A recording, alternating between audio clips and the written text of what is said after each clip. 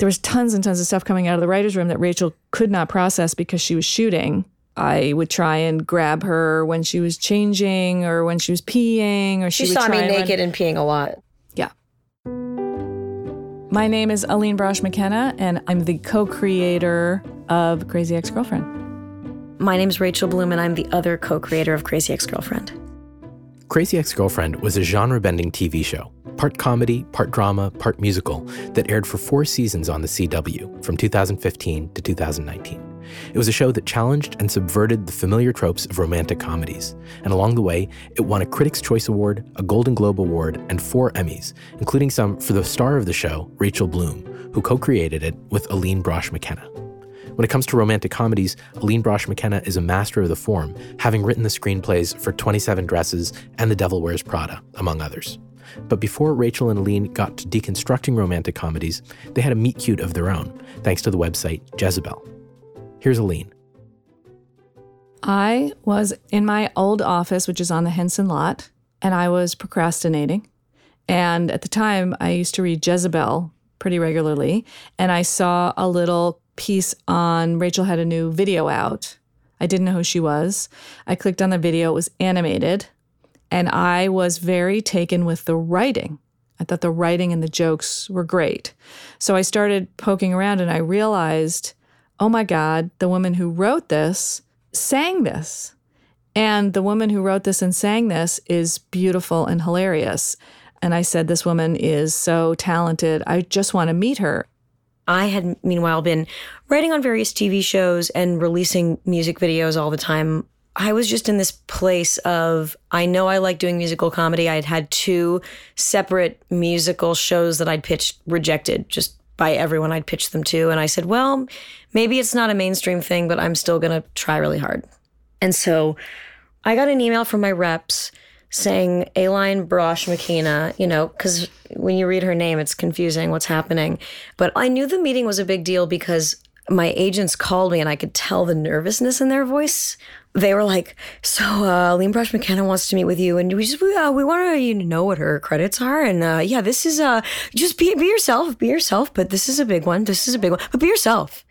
And I'd learned that for me to do well in meetings, I had to trick myself to think they weren't a big deal. And I'd also been very disheartened by all the rejections that I'd gotten from my other shows. And so I just thought, this will be another thing that it will be a nice meeting that goes nowhere. So I get like a really strong gut reaction to people when I meet them. And I remember going to the meeting and thinking, I don't have a particular agenda for this meeting. And I remember walking in and seeing her, and my impression was that she was petite and she had this little curly bob and that she was dressed like a writer. I mean, I didn't know if Rachel was going to show up and be va-va-voom, which she's very capable of doing. But at first glance, I was like, oh, she's my people. She's a writer. I thought she was very chill for someone who'd written The Devil Wears Prada. So that was very encouraging and very relaxing, but also very overwhelming to have someone who was like, you're great, especially because I'd been feeling very insecure. So it was very surprising for Aline to come at that time. We started talking, and I remember talking to her about the videos of hers that I loved. And I had an idea to do possibly a movie called Crazy Ex-Girlfriend about a crazy ex-girlfriend for a long time, many years. And I just all of a sudden went, oh, you know what? I bet she would like this idea. And so I pitched it to her, and 15 minutes after we met, we were working on Crazy Ex-Girlfriend. It just became a brainstorming session. And then by the time the meeting was over, we were out in the parking lot, and I was saying to her, well, this is what we'll do. We'll develop a pitch and we'll take it here. And I think Rachel was sort of bowled over that we had gone so quickly from like a meeting with no agenda to my coming up with a list of places to pitch.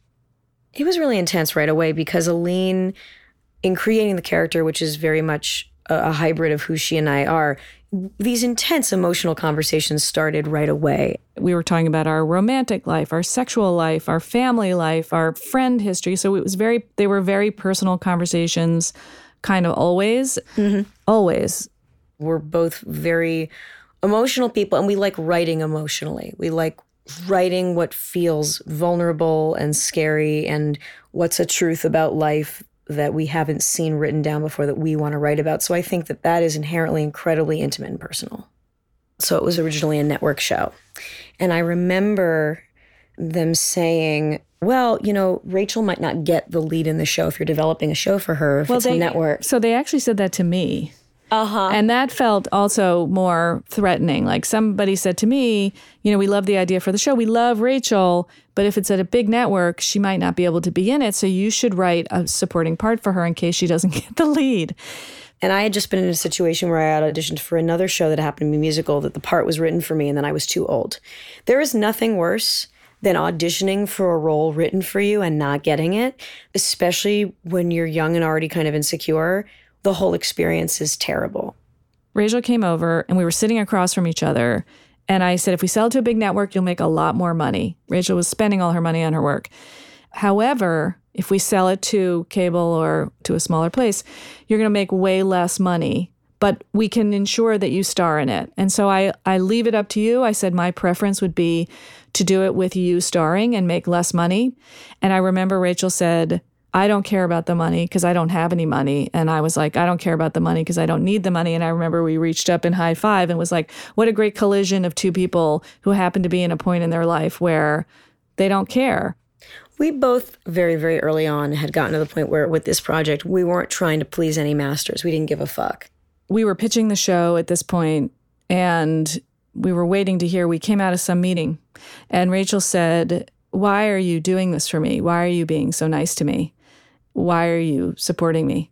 I could count on really like one finger the number of women that I'd met, and especially women who were older and had more experience who wanted to support me and build me up in those ways. And I think that Aline was very protective of me at the start. Because people did that for me when I was young. And it's a pleasure to do it for someone else. It's much funner to be on the side of helping someone because it's very hard to attract mentors. It's not hard to mentor people. There's so many smart, talented, amazing people that need assistance. And, you know, taking on someone to mentor professionally really does mean taking them on to protect personally because young people are not treated very well. So I found that I really enjoyed using whatever status I had accumulated in the business for Rachel. I think I was more comfortable using my clout for her than I had ever been doing that for myself. So I was like insanely overprotective of Rachel, especially in the beginning, and making sure she got a good deal financially, that people paid her on time. And it was sort of like a sci-fi movie where you go back and do it for yourself. And so before we made the pilot, we were like good buddies. And then we made the pilot and we got to be even closer. But I remember Rachel and I had a shift because it was just the two of us for a very long time. We wrote the pilot together. We wrote 2 more episodes together. We made the pilot together. We worked together for 2 years before we got into a writer's room. It was just me and Rachel. And I remember, especially the first season, we had so much fun working together and hanging out and having lunch and being girlfriends. And then when we would shoot the show, I would never see her. I would always be in the writer's room and she would always be on set. And we were never together. I mean, I was really only a full writer on the show for the first, when you and I would meet before the season, and then for the first 2-3 weeks. And then I would become an actor who read outlines. And then when I wasn't doing that, I was writing songs. There was tons and tons of stuff coming out of the writer's room that Rachel could not process because she was shooting. I actually missed her terribly. I would try and grab her when she was changing or when she was peeing. Or she would saw try me naked and peeing a lot. Yeah. But my partner needs to know what we're doing. So at the end of a shooting day, I wanted Rachel for an hour to say, oh, this is what the room did today. And we decide, because she would come in and I'd be like, oh, we're not doing that storyline. We're doing this storyline. We need to do this. And then I would want to walk her through why we had changed it. Oh. And I'm looking at somebody who's just as tired as a human can be, trying to listen to someone babblingly recreate 10 hours of writing room conversation. Right. I mean, it's so rough. I was filming all the time. I mean, there's just only so much, you know, we were writing the show at the same time we were filming and the same time we were editing. So there were certain calls that naturally Aline would make that I wouldn't be there for. And so giving up some of her authority to the writer's room, which was necessary because of our process. And so there was a point at which, she was saying to me, well, you have the final decision, and that's very hard for me. But I did have to have that because that's what a showrunner is and does. And there was no way to do it any other way.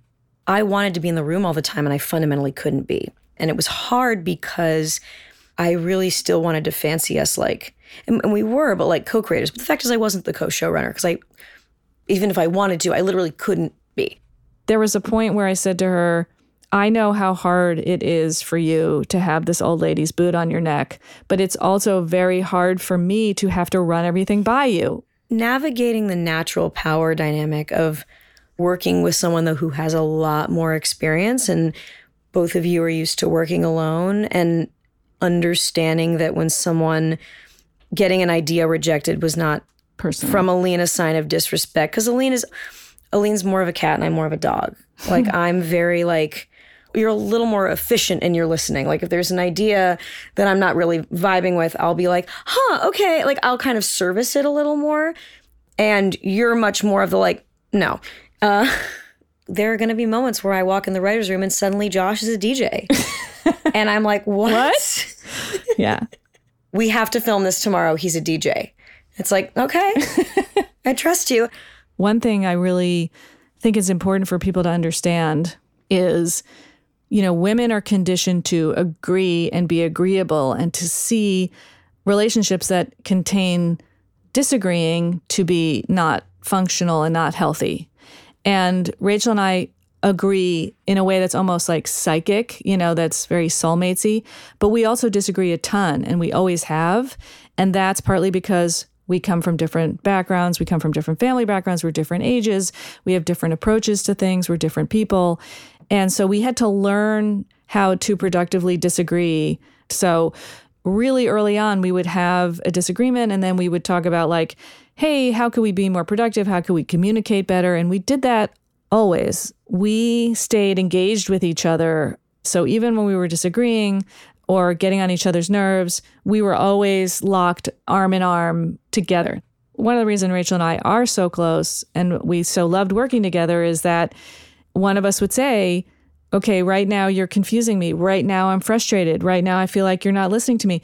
Right now I need a snack. I need a cookie, or let's just go to the beach and forget about this. Right now I need a break.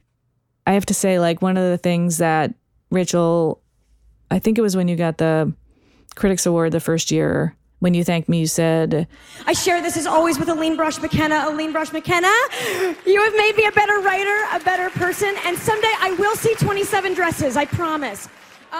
You said, you've made me a better person. And that really has been the great, wonderful joy of this process for me, is that I learned so much from Rachel about how to listen. That's the thing, is this show has never been just a job. From moment one, it was never just let's talk about the show separate from our personal lives. It was always incredibly personal. So it's hard to differentiate what conversations with Aline are work-related and which ones aren't, because I think the two necessarily dovetail. By the time we were at the finale, we had been through so much. And, if you think about it, from 2013 to 2019, when we wrapped, Rachel and I had been working together pretty much continuously for 6 years, people who had never met before. And so we had to build all of our personal relationship, our professional relationship, and our process. We built the boat at sea. I respect Rachel creatively as much or more than anyone I've ever worked with. She is uniquely gifted. I feel like Aline's just showering me with credit, and I will take it. And obviously, she was a fantastic showrunner and really kept this ship a ship. Not even afloat, but made the ship a ship. I felt emotional about saying goodbye to a lot of the people on the show because I thought, well, it's unlikely our paths will cross again. But, Rachel and I are at the point now where she sang at my son's bar mitzvah. We talk on the phone constantly. We're still really together and close. We just don't make the show anymore. It sort of feels like part of the 50 years Rachel and I are going to know each other. For 6 of them, we did a show together. But I felt like I never planned to say goodbye to Rachel Bloom. And in fact, when we just came to this podcast, we had just come from our first meeting together about something else. Yeah, I'm looking forward to what the future holds for both of us. And so, I don't know, when you're friends with somebody, it always feels like a joint venture. Rachel Bloom and Aline Brosh McKenna are partners. All 4 seasons of Crazy Ex-Girlfriend are available to watch online. And you can follow Rachel and Aline on Twitter at Rachel Does Stuff and at Aline B. McKenna. Partners is made by me, Rishikesh Hirway. I produced, edited, and made the music for the show, with editing help from Maureen Hoban and production assistance from Olivia Wood. Partners is a MailChimp podcast made in partnership with Radiotopia. Find out more at mailchimp.com/presents and at radiotopia.fm. Thanks for listening.